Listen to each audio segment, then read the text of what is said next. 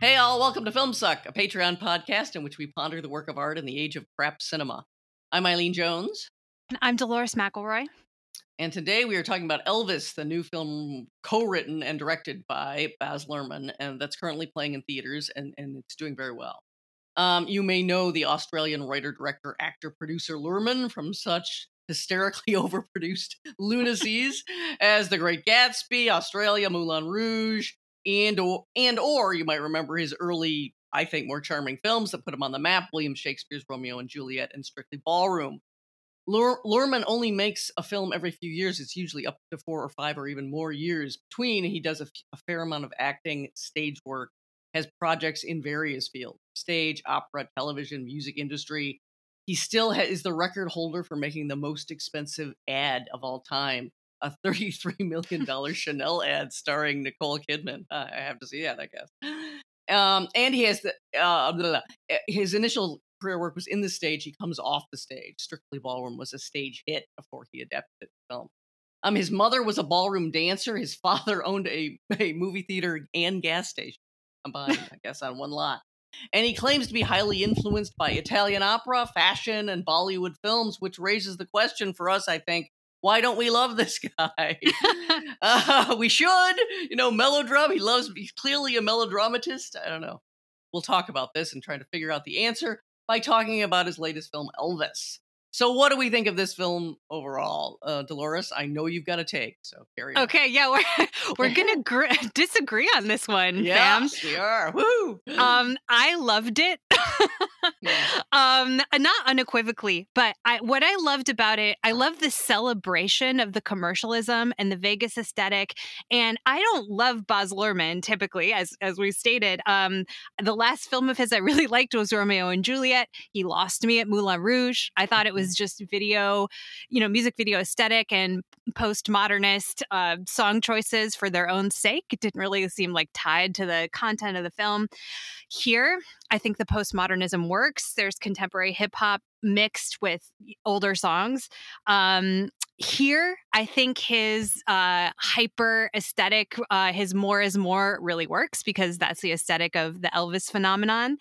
And I loved always for me, the fear in watching a film about Elvis, or let me call it the authenticity thesis, is one that really irks me. That Elvis was like only good when he was young, and that he was singing some kind of like authentic music, usually tied with like a myth of some like authentic, I don't know, American music. And there's a whole racial question we're going to talk about, but that he channeled some some essence of Black music, and that he lost that, and that the Vegas years were, garbage. I don't agree with that. I was raised on Elvis, all Elvis, but including the Vegas years, including Aloha from Hawaii. And I've always thought those concerts with the sweet inspirations and the huge band and Thus Spake Zarathustra introduction were stupendous, like so entertaining and wonderful. And like he had soul to the end of his life. And I love that this film champions even the art of the Vegas years. It's, and it's not straightforward. Like Elvis admits to or expresses concern about becoming a parody of himself, and his uncoolness is definitely like addressed. But also the like thrill of those Vegas concerts is on screen. So I love that this didn't fall into the like only young Elvis is good, everything else is bad, and like things shouldn't be so commercial. It was just like, let's put on our sequin jumpsuits and like jump in. And for that, I thought it was great. Also blown away by Austin Butler. Eileen, what did you think? Well, it really does seem like we watched different films. Because your attention was clearly fixed on certain things in a way that, and mine was on others. So okay. I was driven absolutely mad by Tom Hanks as Colonel Tom Parker. Oh, me too. I hated it. Oh my God. I just thought it was appalling. And I will say, I guess, sort of in Hanks's defense, it's clear Luhrmann shoved him in that direction. Like the ludicrous accent. Yeah. There was no such insane accent and Hanks has said specifically, Luhrmann wanted him to sound as quote unquote foreign, as alien as possible, to really emphasize that this guy is the shadiness of this guy. If you know about Colonel Tom Parker, this used to just be such common knowledge. So I don't know. I also was raised absolutely soaked in Elvis. I'm so familiar with Elvis just through pop culture osmosis. He was everywhere in the culture.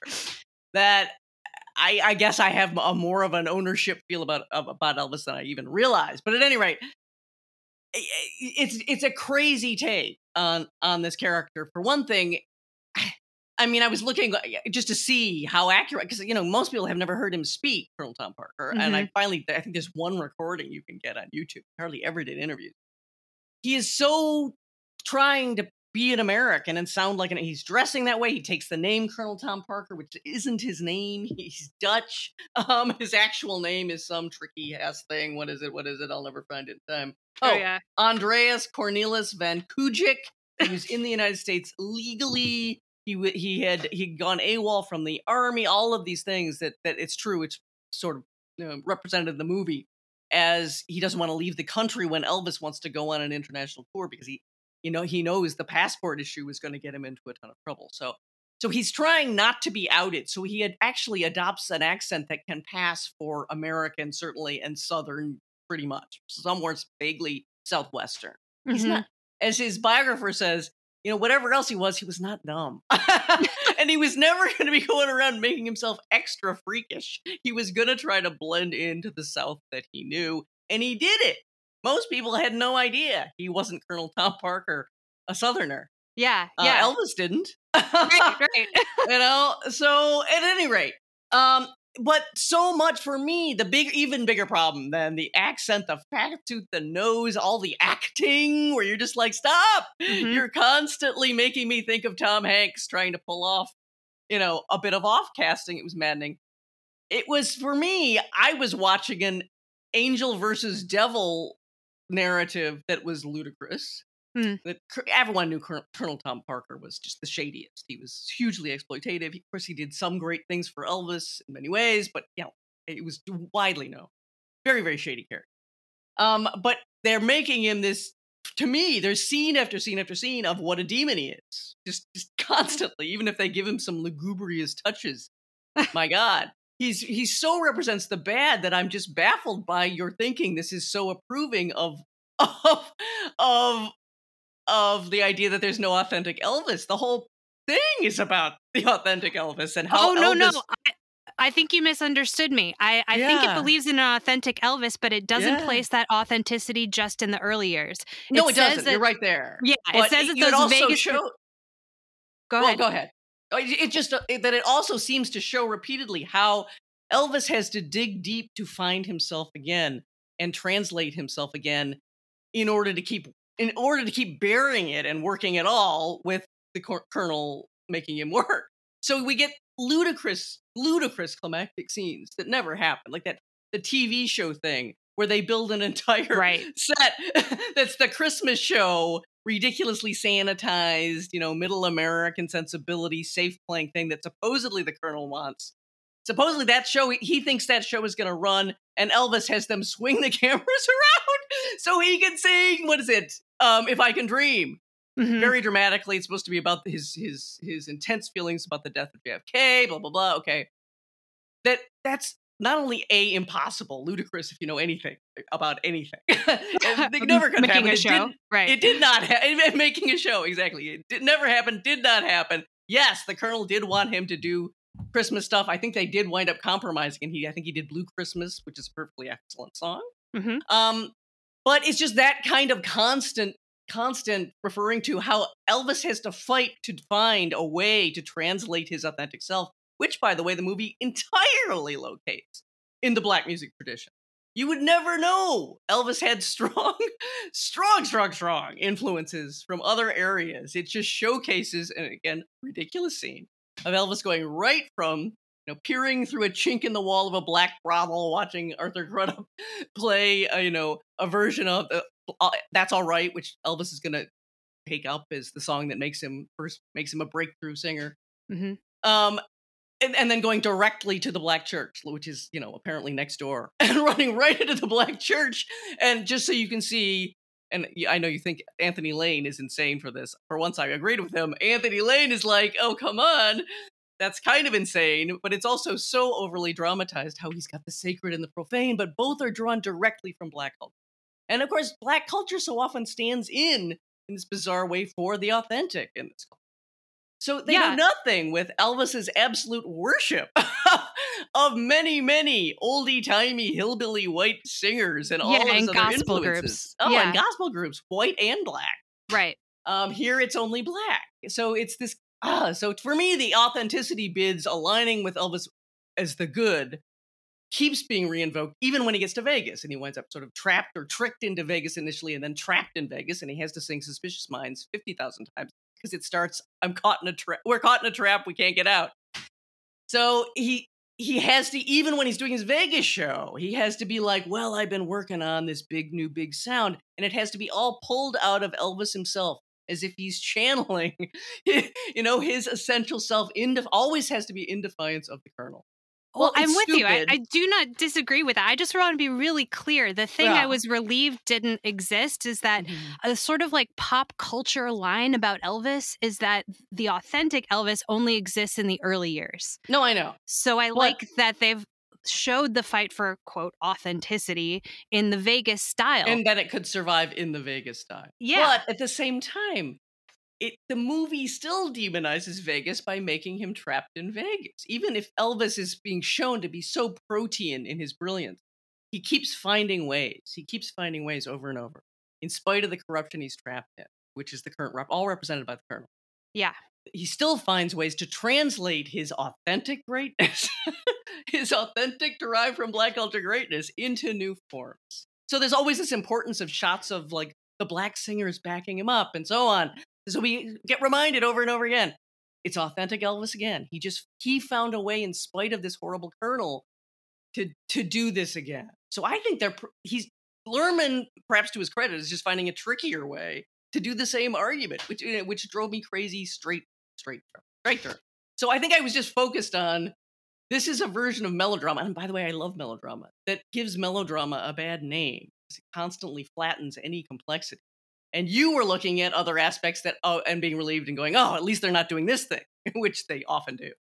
So anyway, long story short, I just think we're placing different emphases on different elements. I'm being maddened by what seems to me is a bad version of melodrama. You're being pleased that you're not seeing certain moves that you hate being made as simply or in a certain way that you're used to seeing, which is true. If you even see the stamp, remember the voting for the Elvis stamp? Yes. And it was who wants the authentic early Elvis and who wants the Vegas Elvis. And I think didn't authentic win, but then they went with both. I can't remember how they judged it. Oh, I'm sure they went with early Elvis. I think they went with early Elvis because the voting was, of course, we want the authentic Elvis. So that preoccupation, that doesn't go away. But anyway, carry on. Yeah. Well, I mean, I think we'll flesh out our opinions as we go. But do we want to start with? I completely agree with your assessment of Tom Hanks's casting and performance. It was so distracting. I had the exact same issue. I couldn't stop seeing Tom Hanks in a fat suit with an accent. I think, like, intellectually, it was kind of clever to cast Tom Hanks in this role because Colonel Tom is so sleazily sentimental.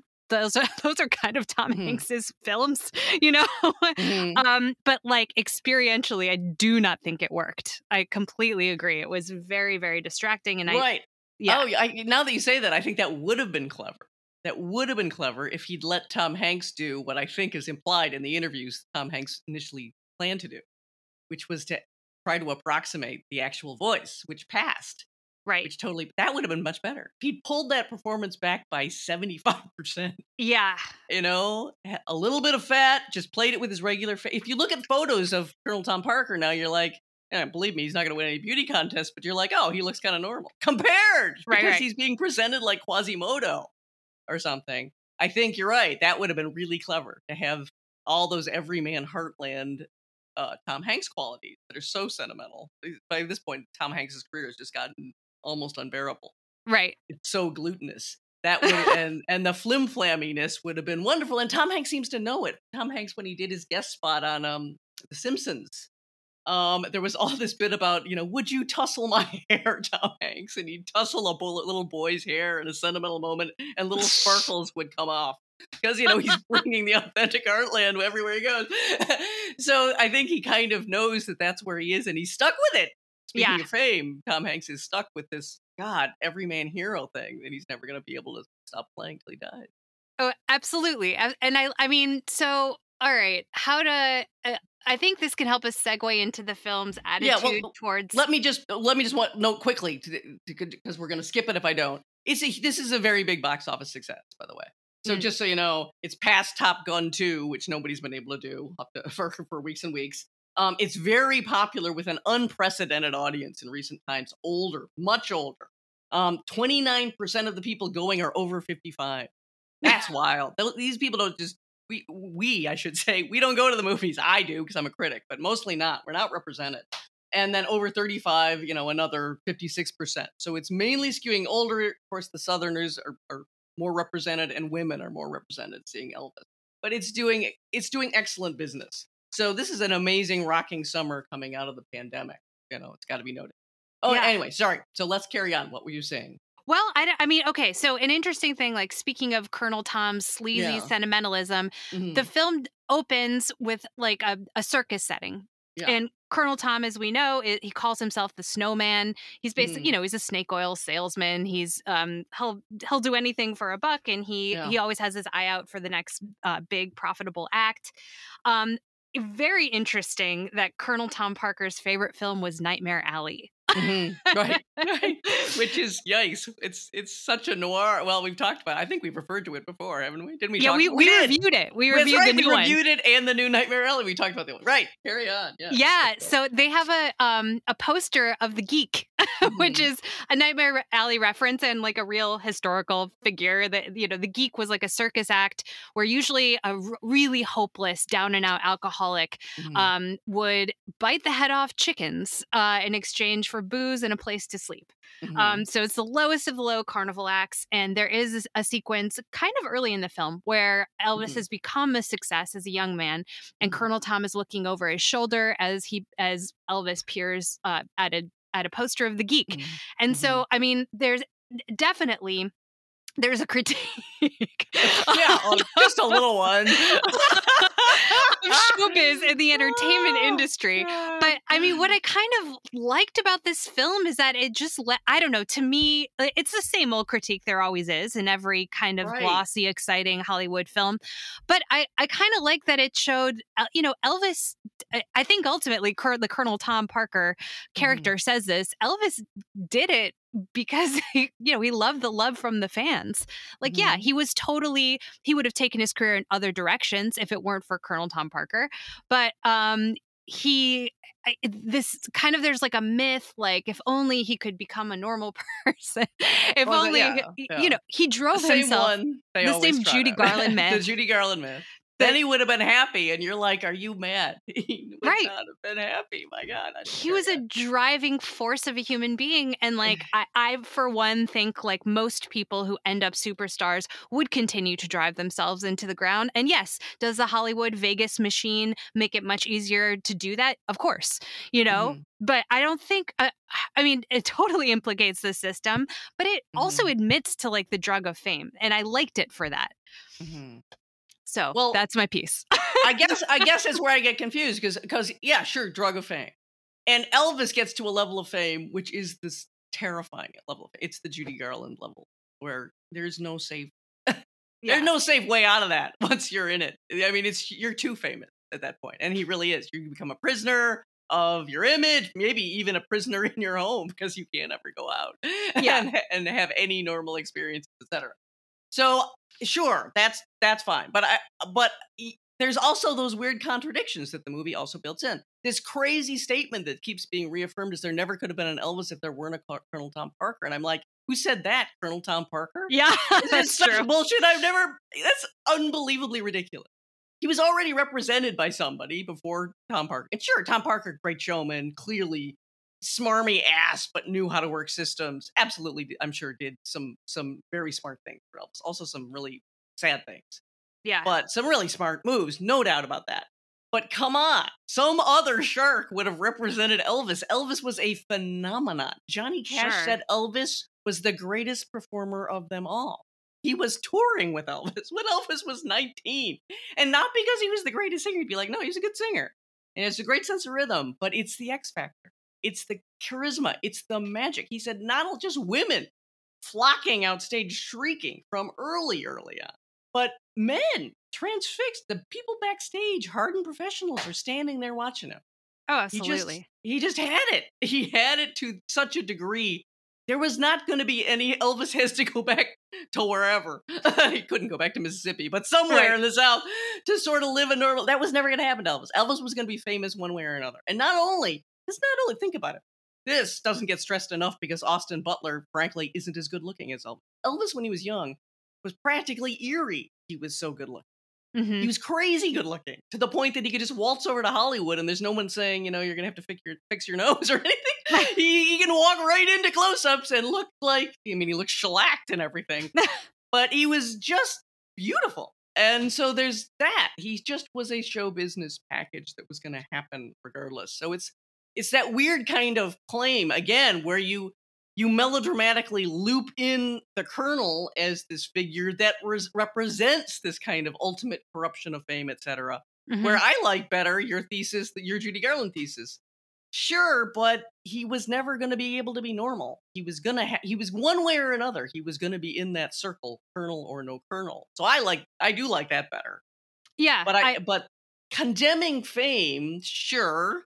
It's insane. I can just attest. Even if you've ever been in a room with fame, you've never seen anything like. I've never seen anything like what I saw in the tiniest ways in the independent film world. Getting into a room where Barbra Streisand.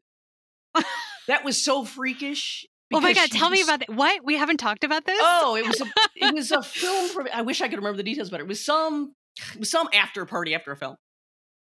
But it was kind of a big deal. And this was when the directors I was working with were on their upswing. So they were starting to get invitations to places where big people were. And she was people were being sat at booths. It was a very elegant kind of club-like setting.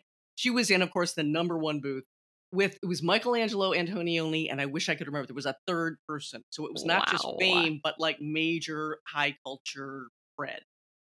And she was led in.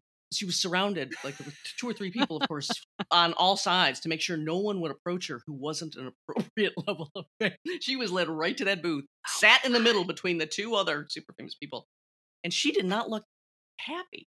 She looked anxious. She looked kind of stiff and anxious, and I was just like, God, you can't get any more famous than you are. Clearly, just from the handling of you is telling everyone, this woman doesn't go out. Ever just anywhere. She gets shepherded into places and she knows everyone in the room is staring at her, which everyone is. Everyone is surreptitiously staring. Yeah. So it's fame, of course. Yeah, I'm not saying anything people couldn't figure out for themselves. It's not you so much as the way everyone acts toward you. Mm-hmm. Everyone freaks, but tries to pretend they're not freaking, but everyone wants a piece of you. Everyone would like to meet you. Everyone's trying not to stare at you while they stare at you. You change rooms, you change auditoriums, you change every place you go, alters because of level of fame.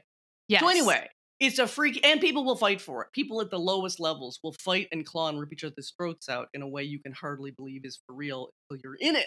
And then you're like, I'm getting out because I can't stand it. Right. Right. Yeah. So it's a terrifying thing. And I do like studies of fame for that reason. It's so insane, such an insane thing, even at low levels. And he gets to the very highest level where it's going to be peak insanity.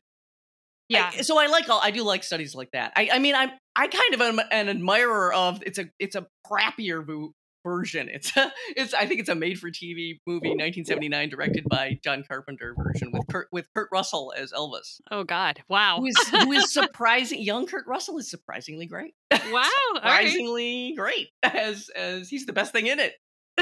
But it's low and it's tawdry in a way that shows Elvis was also. He was fully at home in the world of low and tawdry. Look at Graceland. Oh yeah, I've been this. Yeah, and this movie doesn't seem to do that. It keeps trying to make him less tawdry than he was. Is it because again, it seems to be this thesis that Luhrmann is working on. Elvis is the true gold of true talent, true taste, true genius. Colonel is the corrupting dross. And I'm just going, Elvis had plenty of dross. We loved him because he was one of us. He was famous like a lot of us would have been famous. Most people don't have the greatest taste. Most people would go loud and ostentatious. Most people would, flip out and buy things for their mama and Cadillacs for their friends. And, we read about people who win the lottery. So there was part of he's one of us, he represents us, but of course he's not really one of us. Excitement about that. And it just seems like the movie, for me, and maybe I was over obsessing, just kept splitting it down. Like, this is the good, this is the bad. Look how they're pitted against each other, which drove me mad. So anyway, sorry, I keep repeating myself. No, that's okay. I guess, I didn't see it so starkly. Yeah. And in fact, I was surprised by Anthony Lane's claim that the film shied away from his commercialism and spending. We saw we saw Graceland, we saw the outfits. We do see people tell him you're spending like crazy, Yeah, we saw the Hollywood grind of these meaningless, stupid films. Which I loved, so I resented that section very much. I used to love those movies. He was great. He was a great film star. And there's Viva Las Vegas. Of course, they get worse and worse, and toward the end, they're horrifically bad. But there was something wonderful. Certainly, Viva Las Vegas has just absolutely stellar, scenes, sequences, dance things. Him and Anne Margaret are practically related. They practically look like brother and sister while they're on lovers. fire. On fire. So there's really a fascination. Yeah, it's not. If you love Elvis as a singer performer, it's not the greatest because it's so canned and has a very high tease factor. But it's also wonderful and energetic and lovable. A lot of those movies. So I was really pissed. They just turned it into, this is the worst possible thing that could ever have happened. He wanted. He desperately wanted to be a film star, and I don't think just a serious actor. He didn't dye his hair about jet black. Belabored. Yeah. In the movie, he keeps saying he wants to be a serious actor like James Dean. I'm like, really? I mean, maybe he said that a couple times, but he also wanted to dye his hair jet black in part because his idol was Tony Curtis. Yeah. Like a heartthrob. So I just this is what keeps happening. It's like his own tendencies that are in any way Colonel Parker-ish, at least in the reading of the movie, like leaning toward what people often think of as low-class, commercial, less than high ambition is snipped out, is kept out. And there's certainly a lot of whitewashing of just the womanizing, unbelievable. They have him in a hotel room with one woman once, I think. Absurd. Absurd. We'll get back to that, but and maybe it's too twisty to say. I can see your points that the film, says like crass. I don't know. I just thought the aesthetic of the film itself was so blinged out. It seemed to revel in the hyper commercialism of Elvis, which I loved. You're right about that, because that explains the opening credits, which are Vegas all the way. Right. Exactly. It's complete, blingy, tawdry. So that's what puzzled me. That's what I thought when I first started. I'm like, oh my God, he's going to go for Vegas Elvis as the way to look at Elvis. Which I love.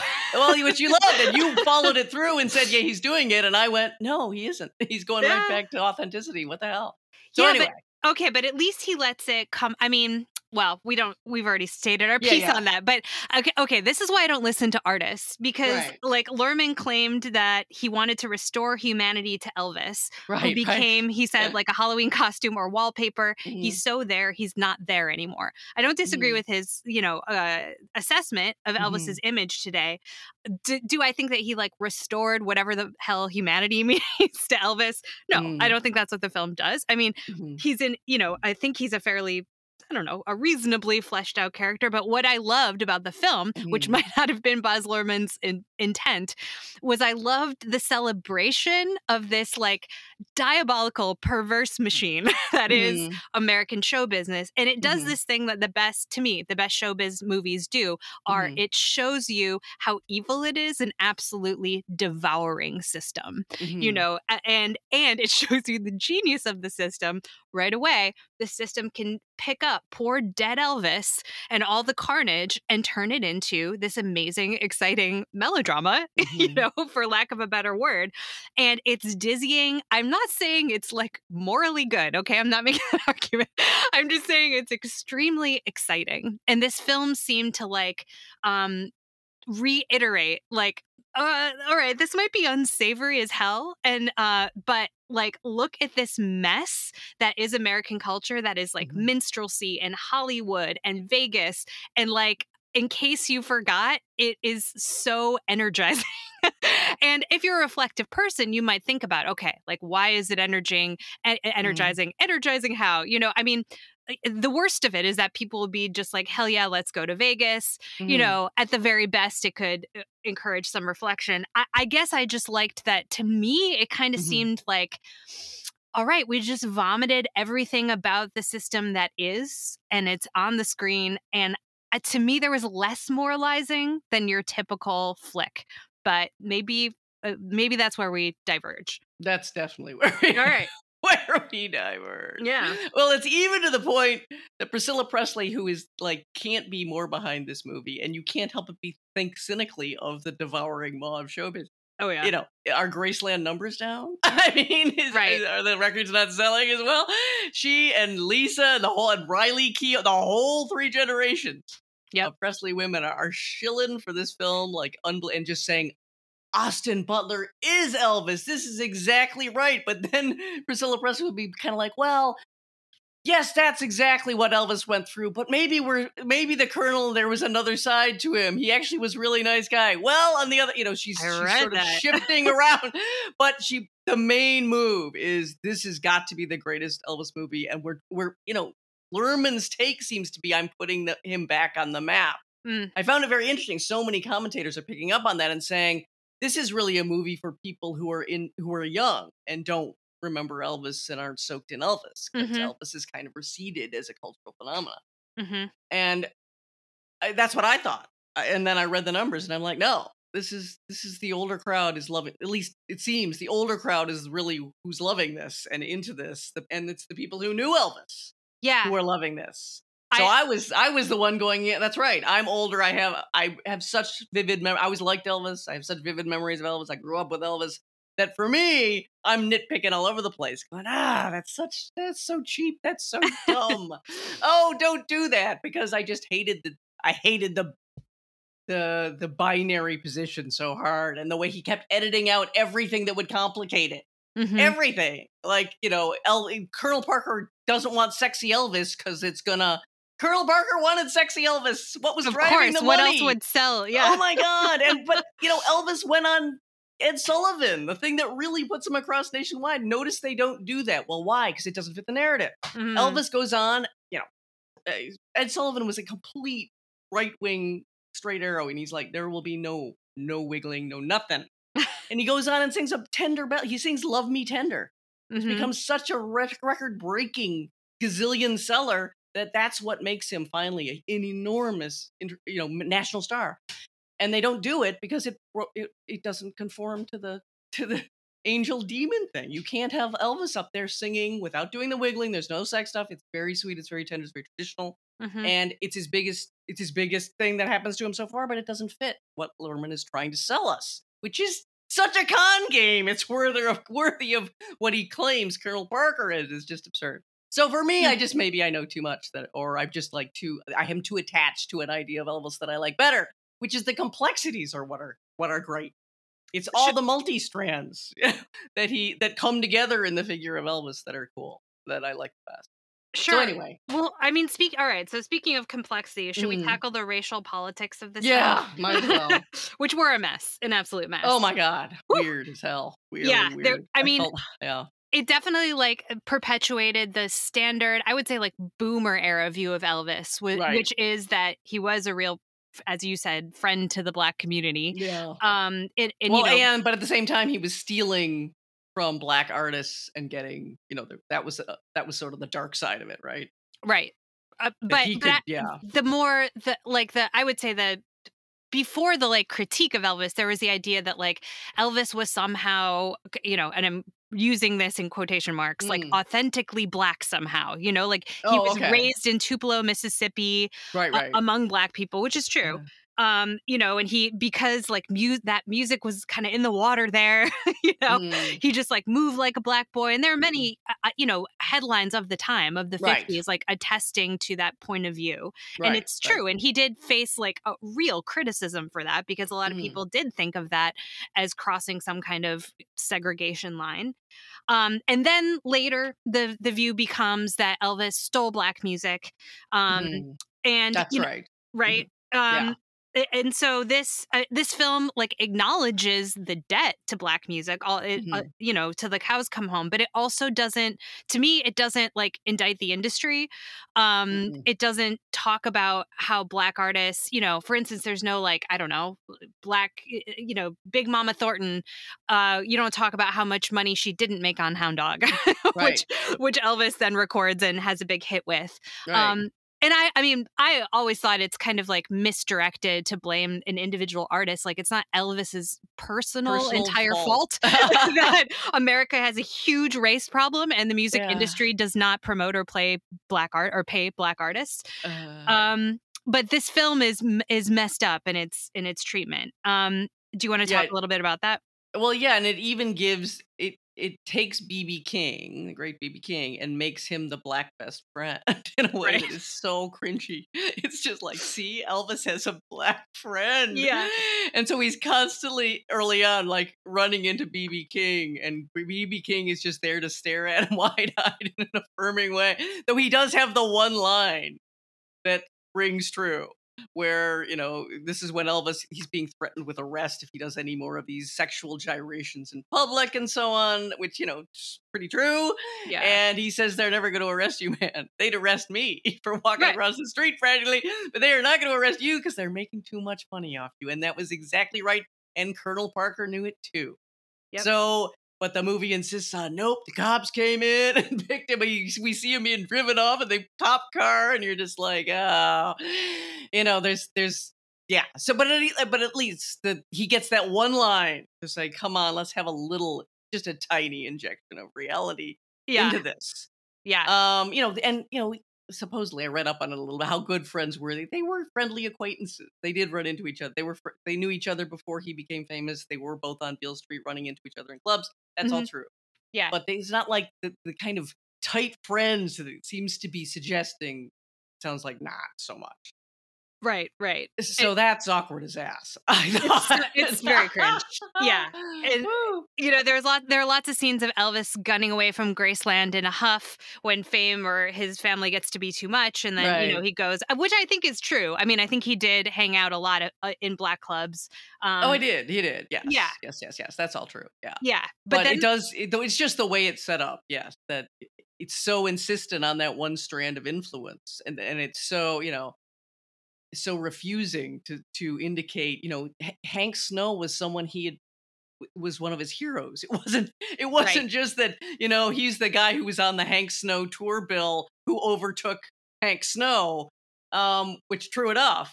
But that he had all these heroes that can't be acknowledged in this version. And why? It's so obvious he was channeling singers of all different types in Yeah. American culture.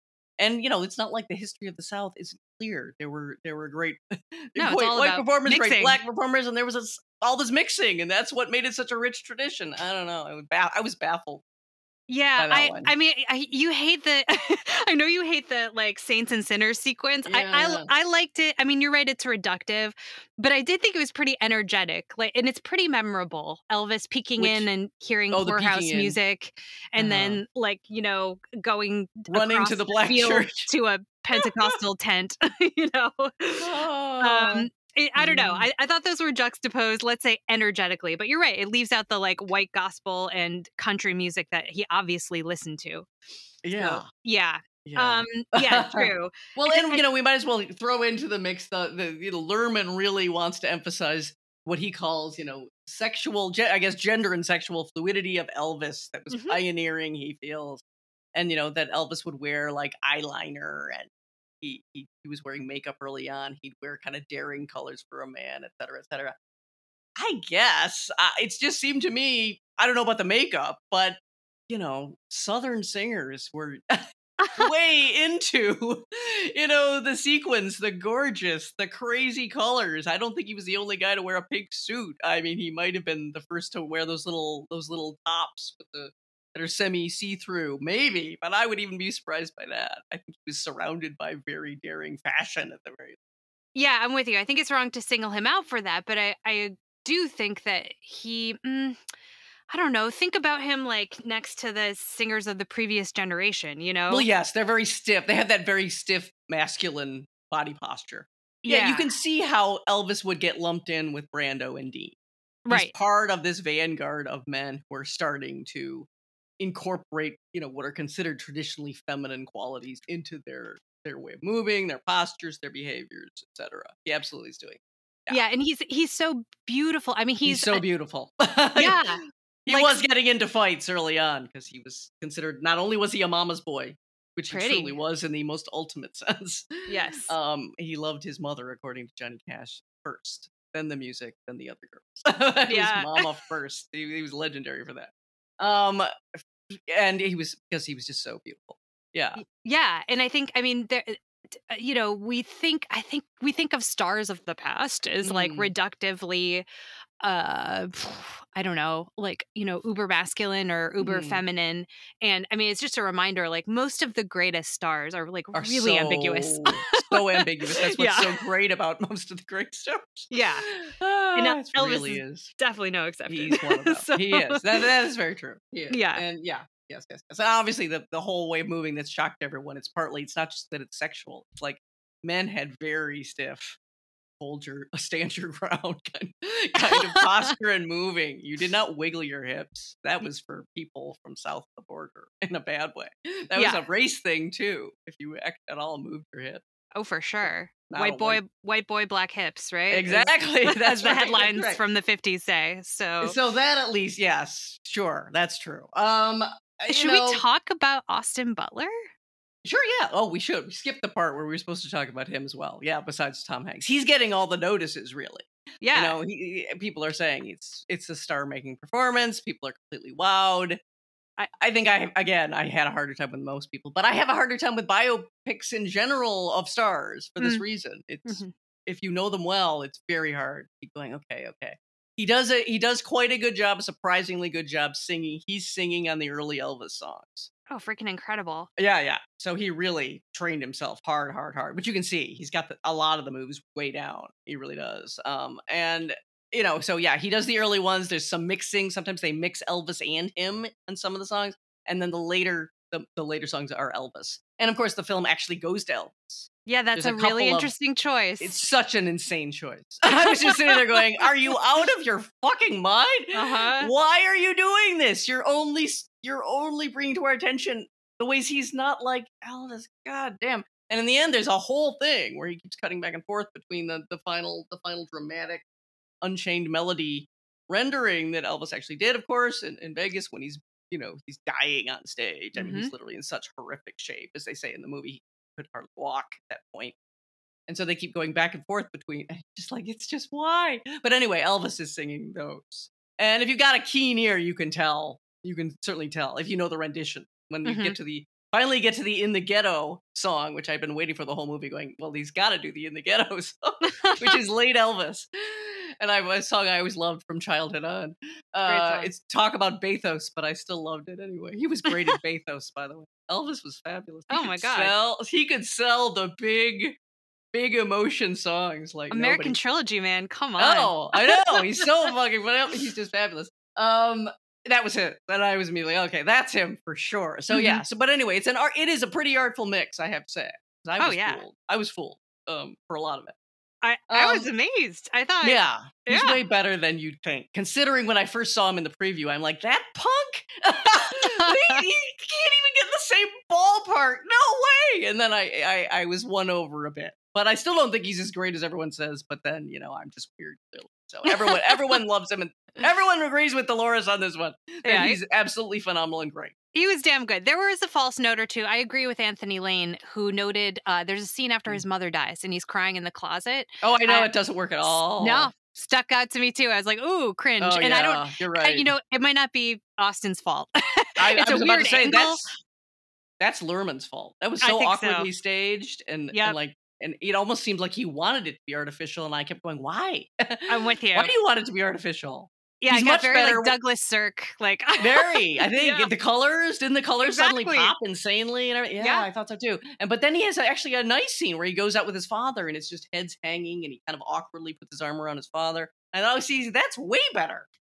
So it did seem kind of like he was trying for something in the closet scene that didn't come off. Yeah.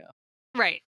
So I don't know, but yeah, no, I thought he had Elvis's humility down, Mhm. even a little bit of danger, which I didn't think he could pull off No, I necessarily. definitely didn't think he pulled it off, but Oh, okay. I thought he did pretty well at the no, whatever the no. rally where the fans riot.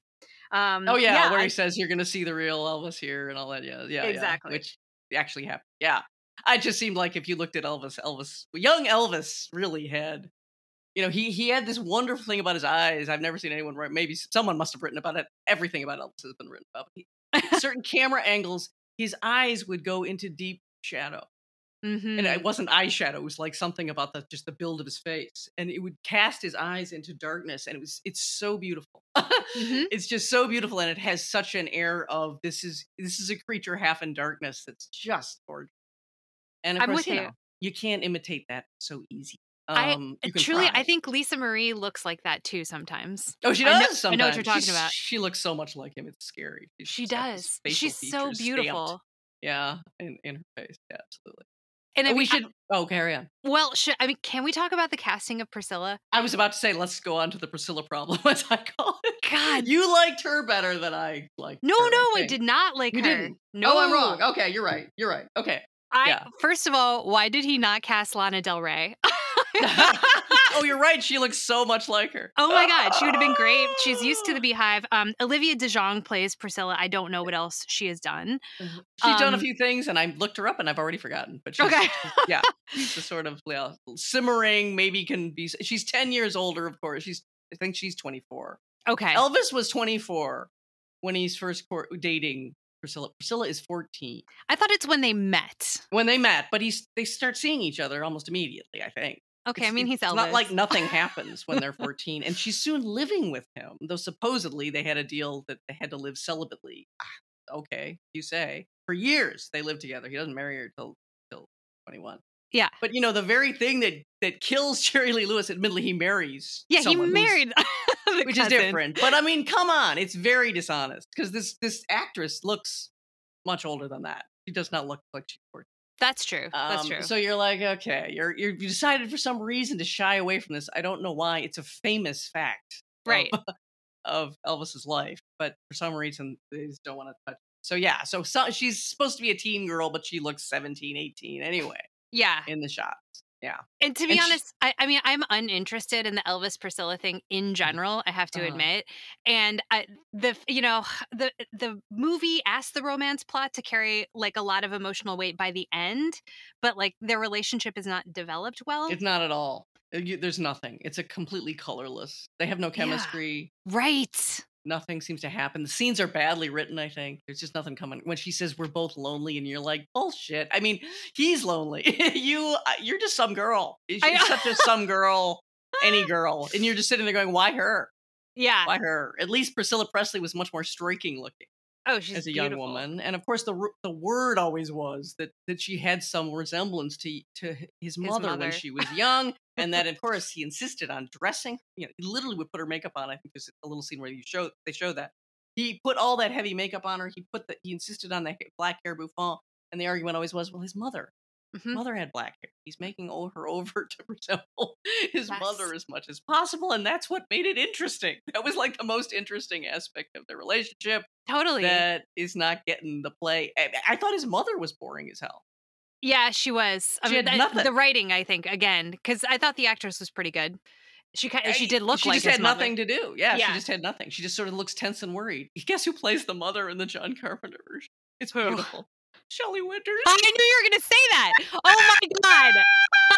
It's so good. Okay, that It's is so genius. good because she does this wonderful performance where she's constantly doing that thing where she's being brave and reassuring Elvis and only expressing concern for Elvis, but of course she's doing She's that dying inside. she's doing that southern woman thing where she's so shaky or she's clearly in such bad shape or she's clearly such an alcoholic and so devoured by it that everything in her body language screams, pay attention to me. Yes. Love me, be with me, while she's saying the opposite. It's nice. It's nice. And it's really a big performance. Of course, it's Shelley Winters. She doesn't know how to give any other kind. Right. So, and but you need something because Gladys was this monumental figure in his life, like the figure in his life, you could argue. And they Yeah. try to do that here, where he's supposed to be destroyed. Obviously, we talked about the closet scene, but even after, he never recovers. That's the perhaps melodramatic, but I think not wrong, Mm-hmm. from his mother dying while he's in the army. And they tell you that, and they kind of suggest it, but it doesn't really come across. They don't give her enough. They don't give the actor enough to do to make it clear. I agree. The film, that was definitely a case of telling, not showing, for sure. Yeah. And I mean, confusingly, I mean, well, at first I'm kind of grateful they didn't give a lot of weight or like time to the Priscilla relationship, because who Mhm. cares? But I agree, they like really missed out on developing the perverse twin-like Yes! aspect of those two. Yes! But in general, why they Oh. totally whitewashed his womanizing, which was Oh, constant and bizarre. legendary. Legendary. You Like- can hardly read a biography of a woman actor of the time that he was in Hollywood who didn't sleep. Exactly. They all did. Right. He was just like a rabbit. He was out there screwing everything. And he wasn't even a good lover by most reports, but he was Elvis Presley. So it didn't matter. Yep. As Natalie Wood said, well, he could sing. He couldn't do much else. But it didn't matter. He's Elvis. And he was just so after just every woman. He was constant. So Yeah. Priscilla Presley is not only putting up with the fact that he's just every woman. And the drugs, they're downplaying the drugs. He had satchels full. I believe he had 2 suitcases full of drugs Yeah. with him on tour. He was, as they said, a walking drugstore. He was on such dangerous levels of different kinds of drugs in immense dosages. The miracle is he made it. Oh yeah. He was on so many drugs, and he couldn't understand that drugs were a problem. He literally couldn't understand. People would be like, Priscilla Presley, people would say, why didn't you have an intervention or whatever? They try to suggest that she does that in the movie. But in real life, she's like, he would have laughed. He would have gotten zero traction. He couldn't understand. He'd been raised on drugs, basically. Yeah. They're all over the music industry. That's how you get through touring. How do you think Johnny Cash went? And, what's his face? Hank. Why am I about to say Hank Aaron? It's not Hank Aaron. The famous Hank Williams, who dies at he's 30, maybe. Yeah. And then Johnny Cash was a hair away from dying. And they were all doing drugs, so you could be on these punishing tours. Yeah. Johnny Cash says he didn't think Elvis was using him super young. He was so energetic, he said he didn't seem to need it. But that was when he was like 19. Right. I and then think they keep pulling these stunts. They keep putting him on like a 15-day tour of 15 in cities. 15 cities. Insane. Exactly. He's doing that on drugs. He was in the army on drugs. That's how he was getting through all the stuff they put you through in the military. So he just didn't have a concept. And admittedly, it was a very drug-taking time most of his life. So having a Dr. Feelgood figure, everybody did. It seemed like so many people.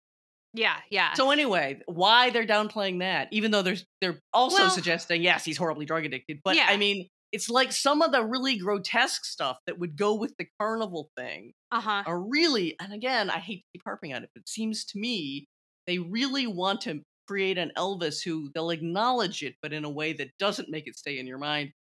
Just again, to make Elvis this kind of exploited angel of talent kind of figure. Who doesn't have so much of that side? Why else not have the gross level of womanizing? I mean, just an insane level. He's on camera calling out to somebody, that woman, that girl, she gave the greatest head. I mean, just like out of control. Oh, wow.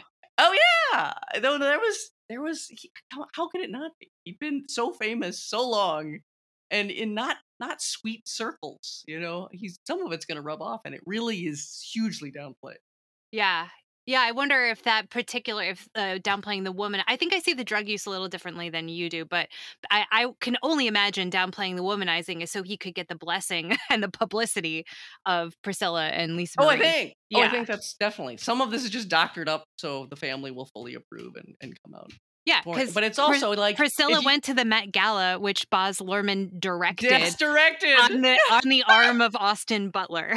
So yes, it has something to do with the publicity for his film. Oh Christ! You want to talk just commercializing everything? Baz Luhrmann. It is no surprise that he still has the record for the most expensive ad, because you can watch his movies and go, yeah, it looks like a big ad. All right, I can see you'd be great at it. Absolutely. Yeah. I don't like him. I just don't like him. I don't know. Okay, it worked for it had a lot of. how to say, like, was I looking to this for like whatever the truth is about Elvis Mhm. Presley? No. I mean, I don't think I'd look to a film for that.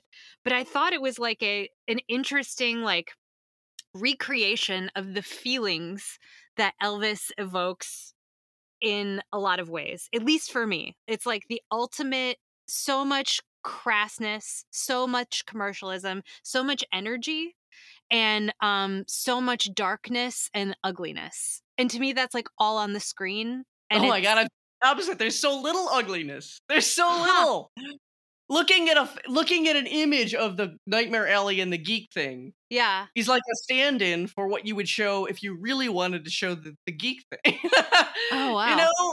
It just seems like it's all it's got sequins all over it. It's just like it's constantly gesturing and not doing. Like, what's the really ugly scene Oh, here? to me, all Like, those interiors, nothing could be more depressing than where he lives in Vegas. That uh-huh. sunken living room and those 3 TVs and Uh-huh. his dark bedroom with the, like, carpeting on the ceiling. I To me, it's the most oppressive. It makes my skin Oh. crawl.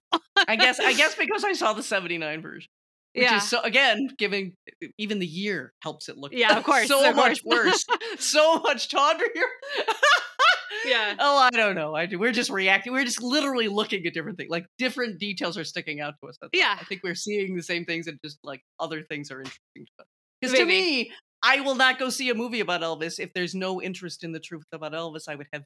Why would I want to care? Then call it Melvin. I don't give a shit. That's the whole thing. And Lerman is so cynically playing on exactly what you're saying. He's like, Well, this isn't really a movie about Elvis. It's a movie about America. But wait, then he's got I well, wanna wait, let me stop. finish. Okay. Oh, all right, go ahead. I Well, was just gonna say Priscilla Presley is out there saying, Austin, I said to Austin Butler, if Elvis were here now, he'd say, "You are me." mhm. That's the bid for authenticity. That's so huge. But while he can disavow it and say, no, it's really just a film about America. So he wins either way. It just makes me crazy. Makes me Did Lorman say that? Yes. Oh, I didn't know that. Yes, there's Okay. an interview where he's talking about, yeah, this is really a film about America. I mean, I don't disagree with that. I guess I would say, I mean, I kind of don't, I would look for the truth about Elvis, the phenomenon. I wouldn't look Uh-huh. for the truth about Elvis, the person. Well, sure. That's okay, but that Okay. seems to be we're kind of dicing with words a little. Obviously, we can't know the inner soul, though I think you can always get glimmerings, can't you? How else are you going to know anyone? I mean, you can't know anyone, I guess you could say. But Well, when you know that that's what you're using to get people in, that's the whole thing you're using. People are not going to go see a movie about America about a made up well, it would have to be a master. So they're going to use the fact that now we're really going to show you Elvis and Elvis in his setting in a way you've never seen. So you'll feel like you understand Elvis better or get reacquainted if he's really aiming at that, though he doesn't seem to. yeah. But it just seems to me the authenticity bit is built into the biopic. Otherwise, why have a whole genre? I mean, Now, you're not wrong. How to say it? I didn't think this was like so intensely obsessed with like psychology. I thought it was more about like the worlds that Elvis. I guess I agree with Lorman. I think it does feel like more the worlds that Elvis signifies, less obsessed with, why did he make the decisions that he made. And maybe it's easier for me to like not even consider those personal questions because I know a little bit about him, like a lot of people do, and so much of the film is fictionalized that I'm just mhm. like, yeah, whatever. But I guess I just like the championing of Vegas Elvis. I'm like so grateful. Like And it, I still can't see the championing. I'm huh? just like baffled by this. You're right. He does show Elvis pulling out a kind of adapting. I still think he's just showing Elvis adapting his essential genius Mm-hmm. to the bigger style that he'd already been thinking about before he's in Vegas. He's already saying, I've already been working on this. Mm-hmm. So it just seems like, yes, he goes to Vegas, but Vegas is completely associated with the trap that's set for him by the Colonel. So again, we're just looking at different ways this is set up. For you, it's a championing. For me, it's no, it's once again, Elvis salvages what he can out of the worst of this, you know, really demonic, tawdry, awful worst of worst of American life. So I mean, I think I was just again, you followed the style of it, which is the Spangled, I did. all the way Yes. through. And I went, where'd the Spangled go? I thought that's what I thought you were going to do. I thought you were going to be like, but Film Elvis found a way to be great, and Vegas Elvis, but he doesn't. Film Elvis, tut tut tut. That's so bad. We're just going to show the end of it and how bad that was. Vegas, we're showing Elvis is desperate, wants something completely different, but has to save himself somehow. And then he's destroyed in Vegas. But he's not at odds with the Vegas aesthetic. He is the Vegas aesthetic. His jumpsuits. Well, sure, but his we've been bling. seeing from the beginning. My hero is Captain Marvel, who wore capes. Yeah. He was always into bling. So you're right. So that does seem, in a way, he just ups, but that goes along with the music. I've found a way to adapt my music to this new big style that'll fit this giant stage. Well, I found a way to adapt my bling to the Vegas style. I mean, we're just looking again at different episodes. Okay. We're just like, I still see, because it's so associated with Colonel Parker, unless you want to reclaim Colonel Parker somewhat. And again, there's the lugubrious and everything, but it's so creepy that I don't think you really can. Is he's the big villain of the piece who destroys Elvis, and then he himself is destroyed, wandering around the slots, as they tell you at the end, decrepit old man. It just seems like, and the International isn't even a good-looking hotel. It's not even an exciting Vegas hotel. It's an off-the-strip, generic-looking hotel. So it just seems like the very rooms you're pointing to are like, God, this is so nothing. And Elvis has to make something out of it from his native genius. But he's fighting the Vegas aesthetic all the way. But I guess that's... God, I'm just not reading it like that. But no, that's okay. I know. We're opposed. So you guys can be the judge. We have opposed views on Vegas. Yes. Vegas Elvis is handling this film. So are we missing anything? Do we need to talk about... I think you've already talked a little bit about the music. There's a ton of famous people who had some contribution, sang, played, tons. We need to list them all. No, I mean, maybe we can pause for a moment. What I appreciated about the mix of music here, which does contain like contemporary hip hop mixed with music of Elvis's time and before. In the past, I've really disliked Baz Luhrmann's mixing of time periods and genres. Like, to me, Moulin Rouge is the most egregious example. I'm not a purist. Like, I like the Pomo style of Romeo and Juliet because I think that there's enough... like consistency behind why he made those decisions about, to set it in Southern LA that like makes sense in terms of the play. But then I think he really loses it. And like The Great Gatsby and Moulin Rouge just seem to be unhinged and have like, contemporary music for no reason that I can understand. Except it's just like, wouldn't it be fun to mix all these things together? I thought this film was back to making some sense out of Baz Luhrmann's Pomo style because all of the music is American, is Black artists and white artists. And, it's an obvious point, but since Elvis is such an important like node in the history of American music, to look forward and backward in this way in a film about him like makes, at least there's a reason to me musically to include all of this mixing, including mixing of time periods. How did it feel for you? I mean, I think I agree with you. It works better in this for sure. And it does seem it's a very clear reason why it's working this way. Unfortunately, I mean, I didn't find it that memorable. The use of the other music. I mean, I kept noting it. It's very beautiful. It's not like you're going to miss it. But he's not, for all his insistence on music in his films, and he has a great deal of oversight and all that jazz, he's really in on the design of it, of course, in every movie. I don't find him a very memorable guy for that. In fact, I don't find his films memorable, which is my biggest problem with them. I've seen all his major films, and I barely remember them. Other than, I can remember some flash, I might remember a sort of image from a scene, but I think I always find he just has trouble making it significant. I mean, of course, the Elvis songs, because there's no way to avoid their significance. In fact, he's, if anything, over pumping their significance in certain sequences. But so naturally you're going to remember those. But the other stuff, even though I would kind of go, oh yeah, okay, yep, I hear it. I won't remember. I won't remember most of this film. Like, I'll give Austin Butler a little credit. I'll remember a little of him, but I won't remember most of this film. I swear to God, and in a month I won't remember. I think that's true. I think that's a good assessment. So he's a very consumable commercial director who, in my mind, gets a bizarre amount of respect. I don't understand why he's so respected. He's an auteur only to the, if we still can use this word, only to the extent that he's you know it's him. Like it's, shall we say, very recognizable style. But yeah, he just seems like he does high-end consumer goods, very high-end. Yeah. And then they're gone. But he gets a tremendous amount of respect and attention. But maybe that's just success. Anyone who's that successful for that long is going to be considered great. America tends to do that.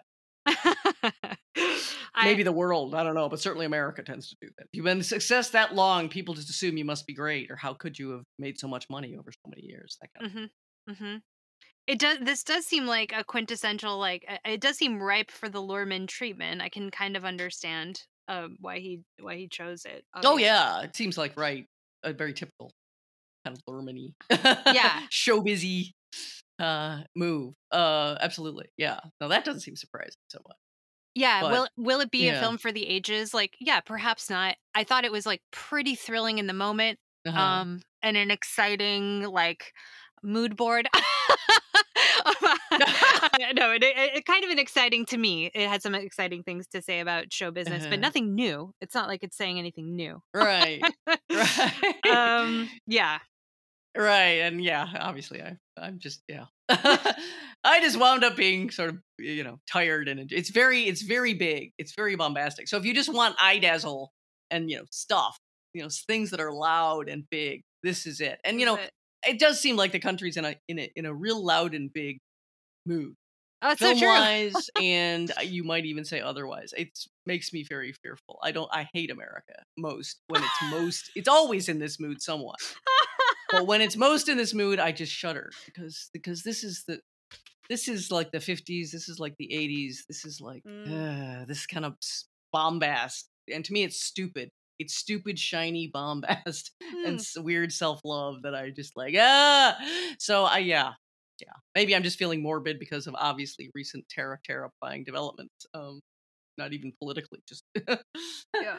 just in terms of the survival of the world practically. But yeah, seeing Top Gun and Jurassic Park, Jurassic World Dominion, and then seeing this, it's taken its toll on me. Oy. It's true. It's maximalist, and yeah, it's definitely fearful. Like we're just on a fascist precipice. We are on a big old fascist journey. And it's manifesting itself in many ways, and it seems like the films this summer, which by the way the whole industry is just in a state of utter rejoicing of back finally approved, people will go to the movies, and now Elvis comes along and you can get older people to go to the movies, which is just like you can just imagine they're just having parties all over the place over this. Yeah. But yeah, it distresses me to see the kind of thing we're doing. Yeah. Absolutely. Yeah. But let's, as long as we don't blame Elvis. Oh no, we don't blame Elvis. And I didn't realize to the extent that a number of people just think he's truly a passé figure. I read a thing and I meant to quote it and look it up again and I forgot, but in the LA Times it was like, oh, this is a film that's meant to kind of rejuvenate Elvis and reintroduce him to people who think he's not worth anything, and he really needs it because, and it's clearly written by a young music critic, and it's just he's passé. He's got an ugly legacy, especially in terms of race and music. Just everything about it is just like it's old hat, and you got to try to show us why anyone should care. And to me, that's just like so startling. I'm like, me too. Elvis needs to be defended. This immensely, I mean, whether you love his music or hate it or think there's ugly parts of his legacy, I certainly do, God knows, but that you can't dismiss that he's just in the crosshairs of a very important era of pop culture. It just seems weird. I'm with you. Seems weird to take this attitude that Elvis doesn't matter anymore, and you have to show me why in any way he does. And I'm like, I don't have to show you. It already had done happened, man. It's already happened. Right. Anyway, yeah. Exhibit B, American pop culture after 1956. Yeah, kind of like that. Yes, exactly. Yeah. So anyway, sorry, ranting. So final notes. Any thoughts? No, I think we said it all. I think we beat it to death. So, okay, that is it for our episode, Elvis and the Showbiz Hysteria of Baz Luhrmann. Thank you to your listeners, and of course, triple thanks to our subscribers who keep us in our sequin jumpsuits that we love. If you're not a subscriber yet, but you like what you hear, please consider signing up with Patreon for all the Film Suck content. Instead of just half, you can follow news of the podcast on Facebook, Instagram, and Twitter. We will be back in a couple weeks with another Film Suck episode. Until then, thank you all for listening. Bye. Bye.